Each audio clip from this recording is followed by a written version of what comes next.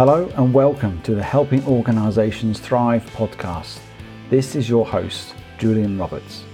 This podcast is to provide leaders with insights, discussions and robust strategies to help their companies thrive in these challenging times. We will be interviewing business leaders, owners and experts in the field of business resilience. Welcome to Helping Organisations Thrive. Today, I have a great pleasure of having Ilya Grigoris on the show today. Welcome, Ilya. Thank you, Julian. It's a pleasure to be here. Now, Ilya is all the way in Denver, and I just want to tell you a little bit about who he is. He's the founder of the Happiness Center, an organization of world-leading experts in the field of positive psychology, responsible for helping thousands of individuals, both personally and professionally, to achieve happiness, success, and wellness. He's also the author of two books. One we're going to talk a bit more about. One is called 7 Keys to Navigating a Crisis, that was launched in May, and 7 Paths to Lasting Happiness. He's also a podcast host himself of the Kindness and Happiness Connection. If that wasn't enough to warrant your expertise on here, Ilya. And the first question I always like to ask my guests really is almost, what do you love about what you do? Thanks for having me on your show. Number one, I think what I love the most is the ability to help people and organizations really just go from just surviving to thriving. I was given a gift when I was 5 years old, and people say, well, how did you, become, get into this field? And the first half of my career, I was a clinical psychologist for 18 years in private practice. And the second half, I switched over to the corporate side and do leadership training and development and executive coaching and so on. My grandfather, whose name Ilya I carry, said something very wise to me, and then he passed away. So it's the only thing I remember from him. When I was 5 years old, he said, my grandson, he said, if you can do something good for somebody else every day, you're going to have a rich and happy life. And in my little 5-year-old brain, that's 5-year-old is a little kid. It made a lot of sense. Like, do something good for somebody else every day. Be kind, be of service, be thoughtful. And then you're going to have a great life. And that's what I've strived to do. Obviously, I'm not a perfect person, not every day. But for the most part, that's really what motivates me and gets my juices flowing, is to see individuals transform or organizations transform, broken organizations or mismanaged, and see them come together in a collaborative fashion and create those loving cultures, those happy cultures, basically, that in the end make companies not only more productive, but more profitable, and so on. So that's really what, that's my main motivation. It always has been. Money obviously is always good, and you need money to transact and to, it brings you some freedom, but I'm not driven by that. I'm really driven by making a difference. Wow, that's an incredible purpose. And it's interesting how you obviously got struck by what you told at 5 years old. And did that sort of create the sort of formative approach that you got into clinical psychology and sort of understanding behaviors and people? Was that, I don't know, how did that start? Yeah, it really did. It started actually in middle school. My family moved to the United States from Greece when I was 11 years old. And I was kind of a shy young man, boy. But I noticed that both boys and girls used to start telling me their secrets. I used to just listen and maybe offer some, common sense advice, like nothing profound or anything. And somehow they were happier. They were like, thank you so much. And long before I knew that there was an occupation called clinical psychologist that you actually get, I didn't even know about that. It came naturally to me to help other people, to listen to them, get to know them better, and just give them some practical tools, I guess, and as I got older and my practice expanded and so on, in essence, I'm more of an accountability coach. I get to know you, I give you the tools, and then I'm accountable, and that's it. The work is up to you. If you want to get better, I can't do the work for you. You got to do your own work, but I can hold you accountable, and that's basically the contract that I have with my clients, both corporate and individual. It's exactly the same thing. Yeah, fantastic. And obviously, we're still in this time of, whether you call it crisis, pandemic, there's all various references. We're still in a time of flux change that's just been continuing in every level. I know here in the UK it is still continuing everywhere else. And you wrote a book back in May, sort of all about the 7 keys to navigating a crisis. 2 months after, or 2 or 3 months after. It'd be interesting to understand, before we go into a bit more about that book, how that sort of, obviously the pandemic potentially probably kickstarted, but I don't know. But to write a book in such a short space of time feels to me very quick. Was it already in birthing in you? So on March 15th, beware the Ides of March, like Julius Caesar. I have a very strong prompting, like a voice from above kind of a thing. Whether you call it the spirit of God or your own intuition or your personal inner wisdom, whatever you attribute that to. I said, Ilya, you need to get this book out as quickly as you can to help people, because there's a tidal wave coming. And this was in March, which, in China it was there, but in the United States hadn't hit yet. And I called my best friend and writing partner, Konstantinos Apostolopoulos, which is a fine Irish name. No, I'm just kidding. He's Greek. In fact, I've got him on the show in a couple of weeks' time, actually. All right. So you're a fantastic guy. And I said, I'm going to start writing this book tomorrow morning. Are you in or are you out? And he goes, brother, I'm in.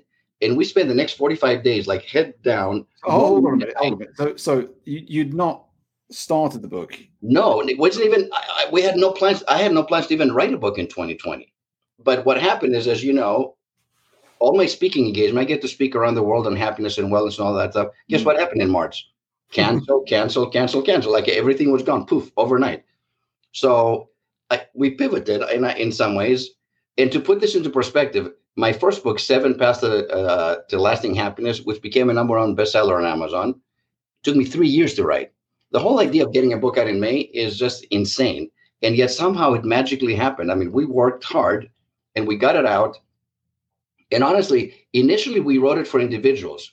The thinking was, how can we help as many people across the world, because this is truly a pandemic, navigate this crisis? What happened come in the end of June, as the economies of the world began to open up, companies and organizations and corporations start coming to us and saying, Ilya or Con, we need help as our employees are coming back to work. They're traumatized from the lockdown. We don't know what to do, and help us to navigate this crisis. So since then, that's what both Con and I have been doing, is helping organizations and companies navigate not just this crisis. And I think it's important that this book is not just about the pandemic. No. Right now, we're facing 4 crises simultaneously. COVID-19, the mental health crisis, which since COVID began is up an astounding close to 1,000% of depression, anxiety, and stress-related symptomatology. Mind you, these were not people that had those prior to the pandemic. So these are new people. According to the UN, we're talking about over 1 billion people are struggling with this, with the peak. Then you have the economic and financial crisis. Once again, as the economies of the world shut down, hundreds of millions of people unemployed, 500 million at least underemployed, and over 2 billion people who are financially, let's say, insecure, basically not knowing where the next paycheck is going to come from. And then you add to that the racial and social strife, certainly taking place in the streets of the United States, but I think across the world too, there's a certain social upheaval, if you will. Yes, definitely. I know you're an expert in resilience, so I think you will relate to this, Julian. Most human beings can handle 1 or 2 crises, because we've been through other crises before in our lives.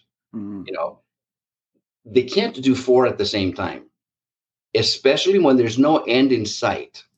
Yes. In other words, if your prime minister, or in our case, Dr. Fauci, who's the most trusted person in America, came out and said, look, I promise you, October 31st, this pandemic is over forever. It's never coming back.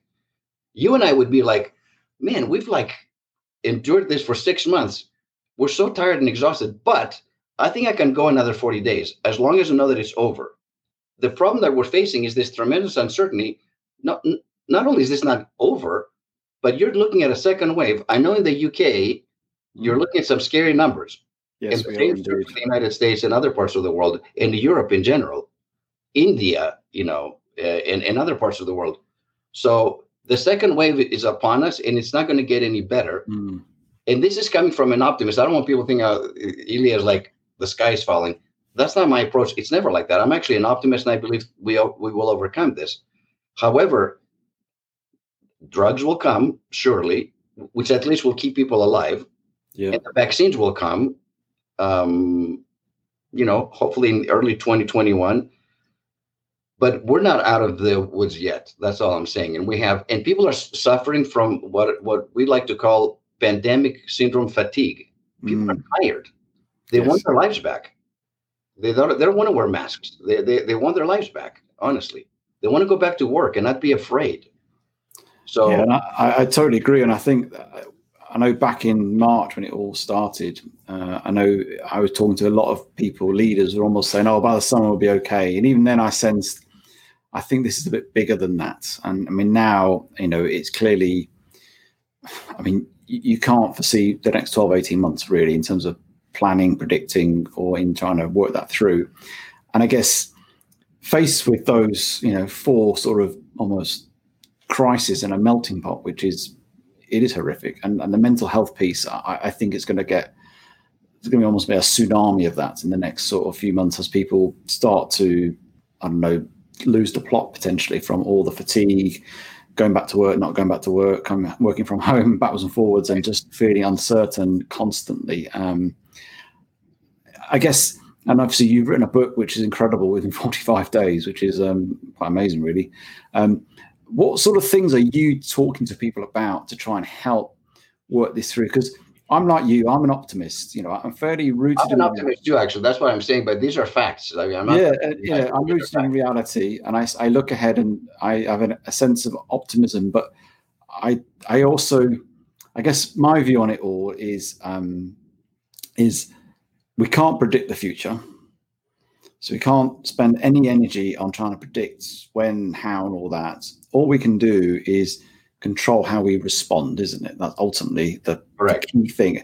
It sounds very simple. I know it's very simple, but that is the only thing we can control is how we respond. And I guess, what sort of things are you talking to leaders, businesses, organizations that are trying to help them navigate these sort of really challenging times? So I will tell you what the top four challenges are in companies across the globe right now. The number one is ensuring the mental and physical well-being of our employees. That comes number one. In the past, this wouldn't even make the top 10, by the way. The physical and mental well-being of employees is the number one challenge to HR organizations. Number two is maintaining employee engagement, productivity, and effectiveness. Well, obviously, that used to be number one. But you can't get to the employee productivity and effectiveness and in employee engagement if you don't take care of number one first. Mm-hmm. Their physical and mental well-being. And then the third challenge, of course, has to do with this new work from home, which has its own unique challenges, as you know. There are a lot of great things that are coming out of the pandemic because it's forcing us to improvise and to show flexibility. And then the fourth challenge is really adapting to the new normal and how do you facilitate change and shape culture within organizations. So those are the four main challenges that the companies are facing right now. Mm. Now, coming back to the book, the 7 keys to navigating a crisis, we have to start with number one, which is self-care, which addresses the mental and physical well-being of people. Mm. And what we mean by self-care is how well are you taking care of yourself physically, emotionally, mentally, and spiritually during this time? As our own stress level has risen, we can't maintain the previous self-care. A simple example that I will use, personal example. Before the pandemic, I used to walk 3 times a week for an hour, miles. It was a kind of a have to. I'm getting older. I need to move around. During the pandemic, now I'm walking every single day of the week, 7 days a week, regardless, because I have to raise my own level of self-care to match my own personal stress levels. Interesting.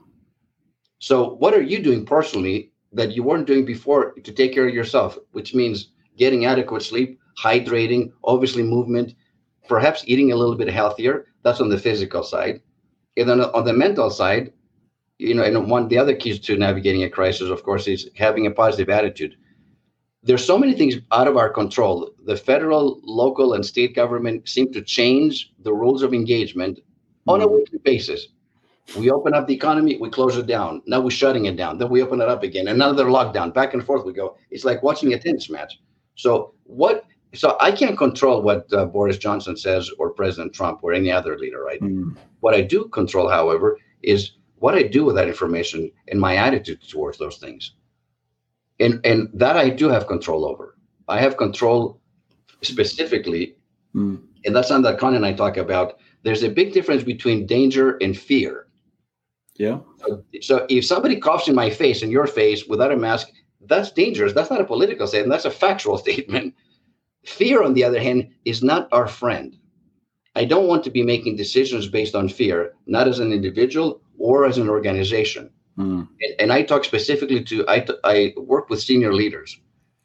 It's natural to overreact. You know, when your car is skidding out of control, you turn the wheel the other direction. Yes, overcompensate. Yeah, exactly.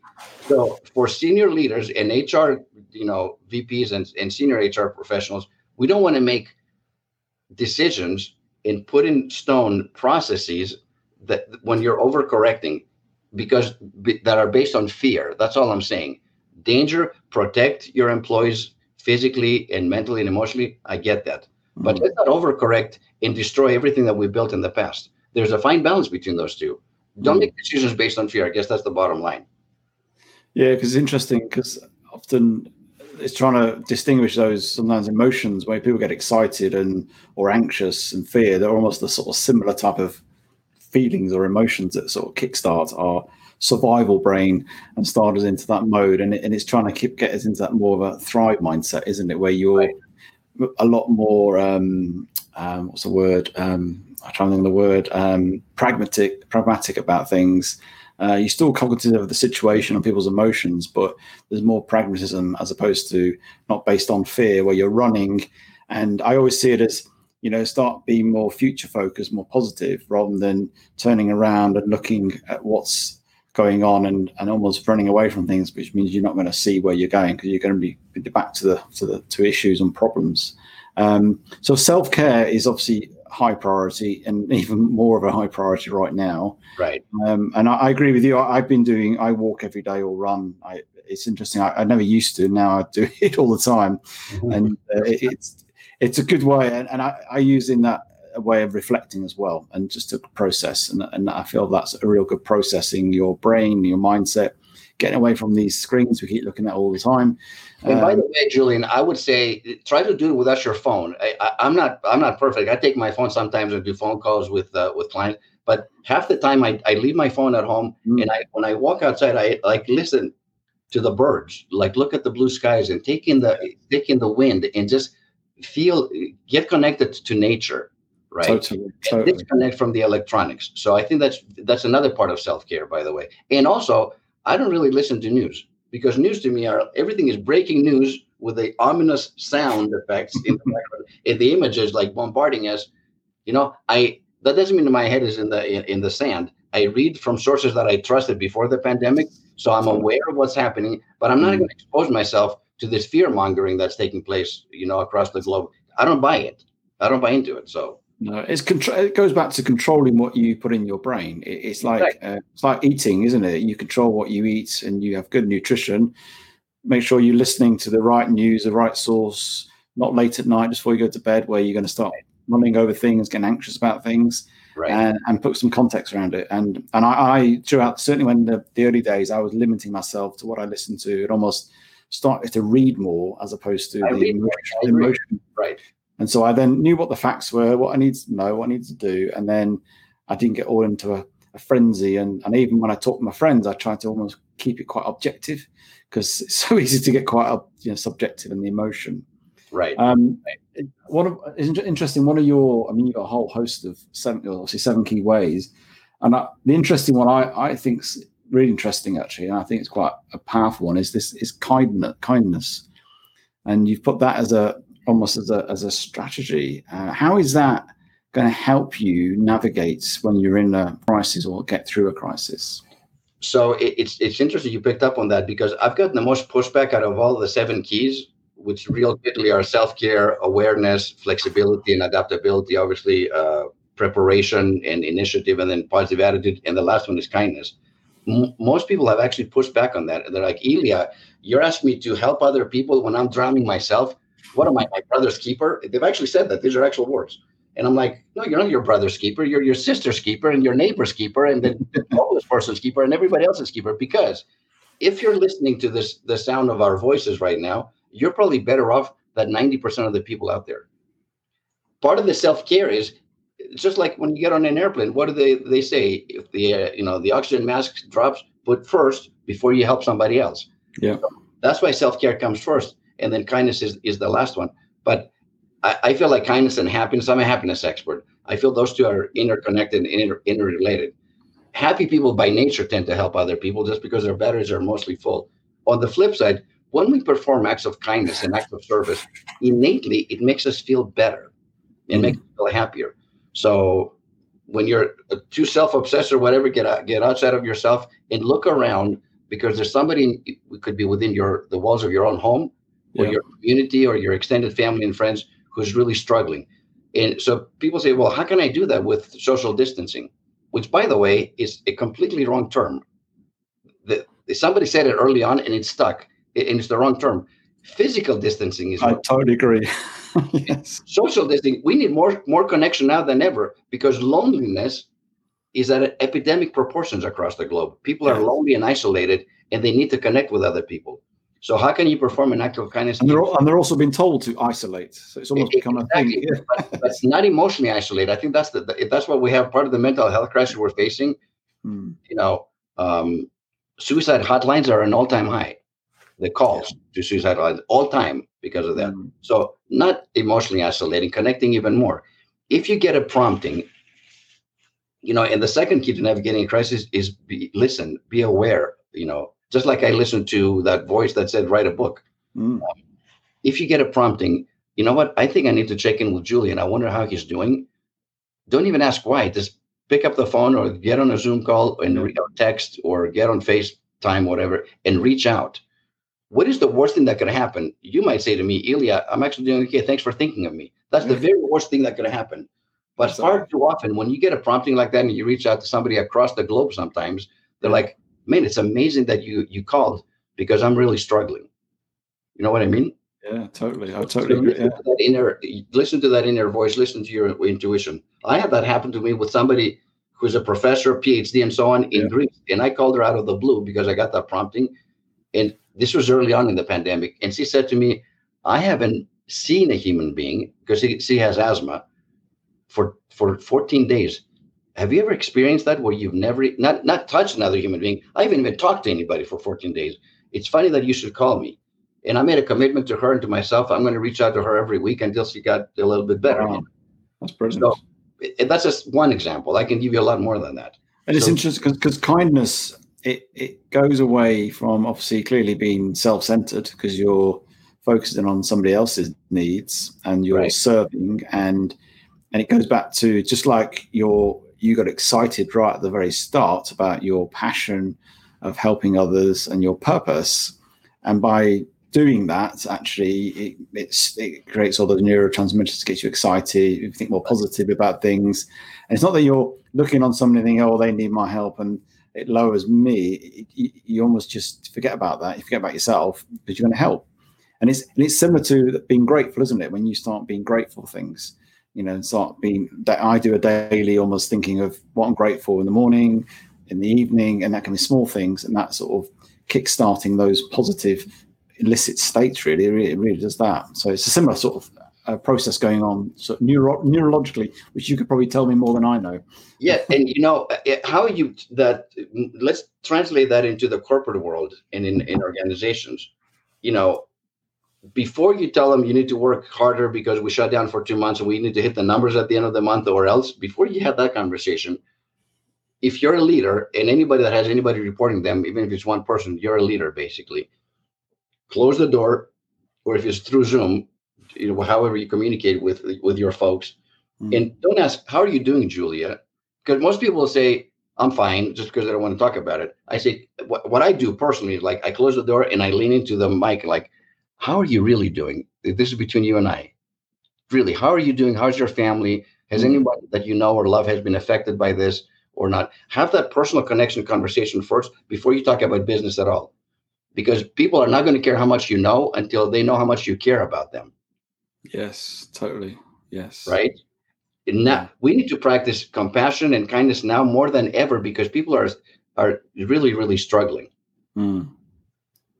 I think people take that extra step. Because I talk to HR professionals all day long. This is what I'm sharing with them. this is what you need to be doing in your organization. Believe me, that extra 5 or 10 minutes and don't do it just to check, okay, I did no, do it because you really care about that person. Exactly. Yes. And ask them, don't say, how you doing? Fine, good. Okay, see ya. No, because lean in, ask more. No. Dig a little deeper and you'll discover a lot of things. Maybe they have a sick child at home, or maybe they have an elderly parent that they're concerned that they might bring, COVID to their home. And, these are real concerns. These are not fake concerns, so take the extra step. It'll be worth it in the end. It is. It's that reality of being human and that sort of leadership that's empathetic. It's interesting you asking that question. How are you? We all do it very quickly. How are you? We go, yeah, fine. And we all move. And even on a Zoom call, I remember a HR lady she used to say, how are you? But what she used to do is, how are you today, Julian? And it did something. I don't know what it does. It just puts like a pin in you and goes, no, I'm really interested. How are you today, Ilya? How are you today? And it just puts a real emphasis. And I've started to use that to people, and it stops them, and they actually do genuinely start to share more rather than going, I'm fine. It almost sort of, I don't know, cuts through the subconscious of. And I borrowed that because I really like that. I haven't heard that before, but I think when you ask them, how are you really doing today? You're actually making it real. Now. Yeah. Exactly. Yeah. I like that approach. I think that's a great question. It just puts it in the now rather than just I'm fine. But yeah, no, that's great. Right. So you obviously wrote a book in 45 days, which is incredible, really. We become very resourceful in crisis, don't we? And that's incredibly resourceful. And you've obviously been talking to, you've obviously got it published and talking to people a lot about this. What I presume you're getting really good response in terms of using this book and the sort of principles you've come out with from leaders now and HR people and organizations. What are they? How are they responding to your insights? I think it's look. I wrote both of those books, and second one, obviously, with my partner Con. So he takes at least 50% credit, not more than that. But I wrote them from my heart, not as a PhD. I wrote them in a simple way that anybody can get something out of it. If you open up any page that you can do, they're more like how-to books. It's truly a practical guide. One of the keys to navigating a crisis that I think has resonated most with people is the one that is the flexibility one. Yeah. And in it we talk about, we use the analogy of the oak tree and the palm tree in essence. So the oak tree, as you know, is this massive, huge, tall, has been around for 100 years, solid, immovable in essence. But during a hurricane, if there's enough rain and enough saturation of the ground and then enough wind, what happens to oak trees? They come crashing down on cars, people, homes, and so on. The palm tree, on the other hand, which is a much thinner, tree, bends and bends. Sometimes it bends almost parallel to the ground at the peak of the hurricane, at the peak of the storm. But when the hurricane passes, or the storms of life, if we want to use it that fast, what happens to the palm tree? It rises up again and survives, and then ends up thriving because its roots now are actually have a little deeper. So we're asking organizations and people to be palm trees and not to be oak trees, meaning that if you approach a problem and say, well, that's the way we've done things around here, that's how we always do things around here, you have to forget about that. Exactly. Because what worked before the pandemic is not going to work anymore. It's not working. I mean, right? So you have to be flexible and adaptable and be open to trying new ways to reach your customers and trying new ways, like we talked about just now, reaching your internal customer, which are your employees. You have to do that, or else you're going to be left behind. No, I like that, and it backs up something I heard recently where somebody said to me that don't get caught up on predicting the future, but get caught up on investing on how to be more adaptable. Right. Because you'll always have challenges, COVID or no COVID, there will always be challenges, and in fact, this just gives you an opportunity to be even more agile, even more flexible, and in fact, actually, you may do some things in a way that you've never done before, but actually maybe even better than before. And it's not even maybe. I've seen people do things better now than they've done before. They're more efficient. This whole work from home, which is a whole different. We can do an entire podcast on that alone. Actually, how do you actually create the workspace to be efficient and productive and healthy while you're balancing, your family or your home situation at the same time, because that's not an easy balance, by the way. But there is a way to do it. So that's another challenge, of course. There is a challenge. Well, we could talk through your book, and there's, as I've wrote all down the titles of it, there's loads in there. And so I guess there we go. That's how I plug in your book. There we go. And where can people get? I presume Amazon and Amazon, ebook or the actual hardcover. Brilliant. And what's the best way if people want to engage with you in terms of getting hold of you? I would probably say LinkedIn is probably the best way. I live on LinkedIn practically, or thehappinesscenter.com is my one website, or driliagregoris.com. That's more of my keynote speaker website. So and you'll find my happiness programs and work-life happiness programs there as well. Brilliant. Well, I really do value you coming on today and sharing your insights from a book that was done in record time, and also providing such great sort of insights and strategies to help people certainly right now. And as we said, this is going to continue, and we need to equip ourselves and equip our people to help get through this. So really thank you for coming on, Eli. And can I say one last thing? I used to say there's a difference between, that life is not a sprint, it's a marathon. That's got a statement that I used to have. Well, guess what? This thing is not a marathon, it's an ultra marathon. Yes. It's true. But even in the midst of this, I will say this: do not procrastinate your happiness. Happiness now, even in the midst of this, take care of yourselves, help other people if you can along the way, and live a good life now, because clearly what the pandemic has shown to everybody is there's no guarantee we'll be here next month or tomorrow or next year. No. So live your best life and do it now. Don't wait for when the kids grow up, or when I'll retire, or when I'll get this promotion, or when. Don't wait for the whens.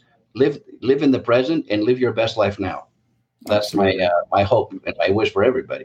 Yeah, no, I totally agree. And I like the ultra marathon. I did one 2 years ago, an ultra marathon. Yes. Oh, so then. Yeah, and my wife's about to do one at Christmas time as well. So no, it's. Wow, that's very impressive. I was a sprinter when I was an athlete, so I can't relate to marathon. Well, I used to be a sprinter, but I think I got slower, so I've become a long distance running instead. Well, I say running; it's more walking than anything else, to be honest. Right. So yeah. Thank you for coming on. Really appreciate that. Thank you for having me. I appreciate it.